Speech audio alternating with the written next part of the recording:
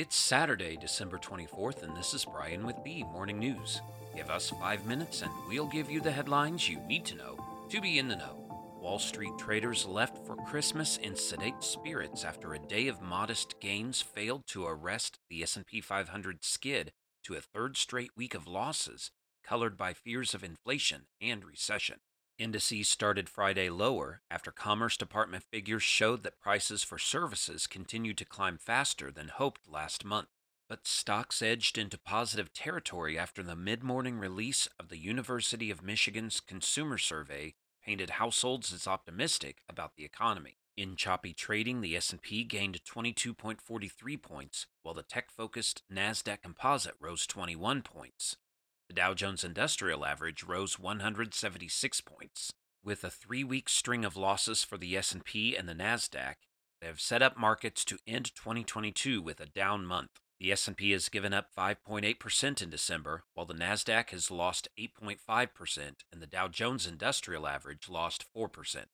In other news, with the passage of $1.65 trillion spending bill, Congress has averted the threat of government shutdowns until next September. Now lawmakers are bracing for an even bigger fight in the coming months over raising the government's borrowing limit. Republicans will take control of the House in January, while Democrats will keep their Senate majority, ushering in a period of divided government. House Minority Leader Kevin McCarthy and other Republicans have said they would use any vote on raising the debt limit as a way to force Democrats to cut spending.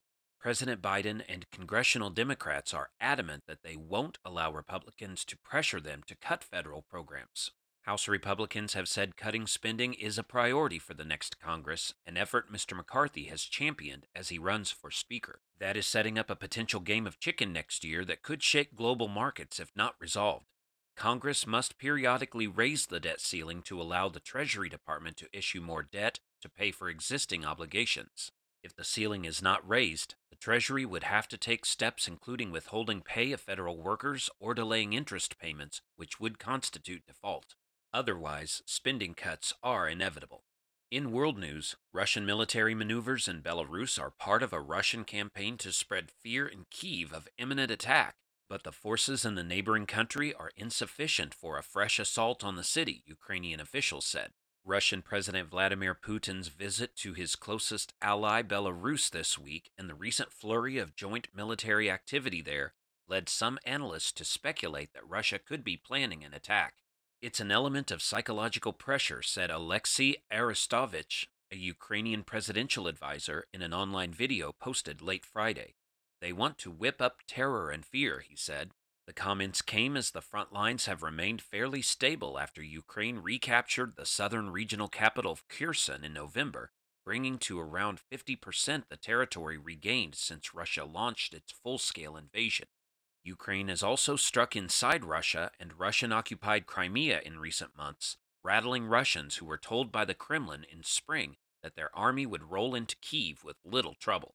Back in the U.S., a teenager was killed during a shooting at the Mall of America on Friday that sent frightened customers at the nation's largest shopping center racing into a lockdown just before the holiday weekend.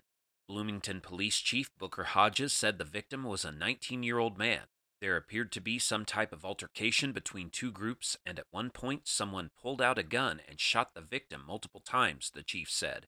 The entire incident lasted about 30 seconds. Chief Hodges urged the gunman and the others involved in the fight to turn themselves in to police. And President Biden and his wife Jill visited Children's National Hospital on Friday to visit with patients and to read a story. Sitting in front of a towering Christmas tree, the president helped hold the book while the First Lady read The Snowy Day, an award-winning story about a boy named Peter and his adventures in the snow. Biden and his wife also met in private with pediatric patients and their families. The White House said they also thanked doctors, nurses, and staff, including at the hospital's cardiac intensive care unit. Jill Biden's visit continued an 80-year annual tradition dating to Bess Truman of First Ladies bringing holiday cheer to children who are too ill to be at home on Christmas. Now you know, and you're ready to go with the Morning News. Share this with a friend and subscribe to us wherever you listen to your favorite podcast. You can also sign up for our newsletter at themorningnews.com. Thank you for listening.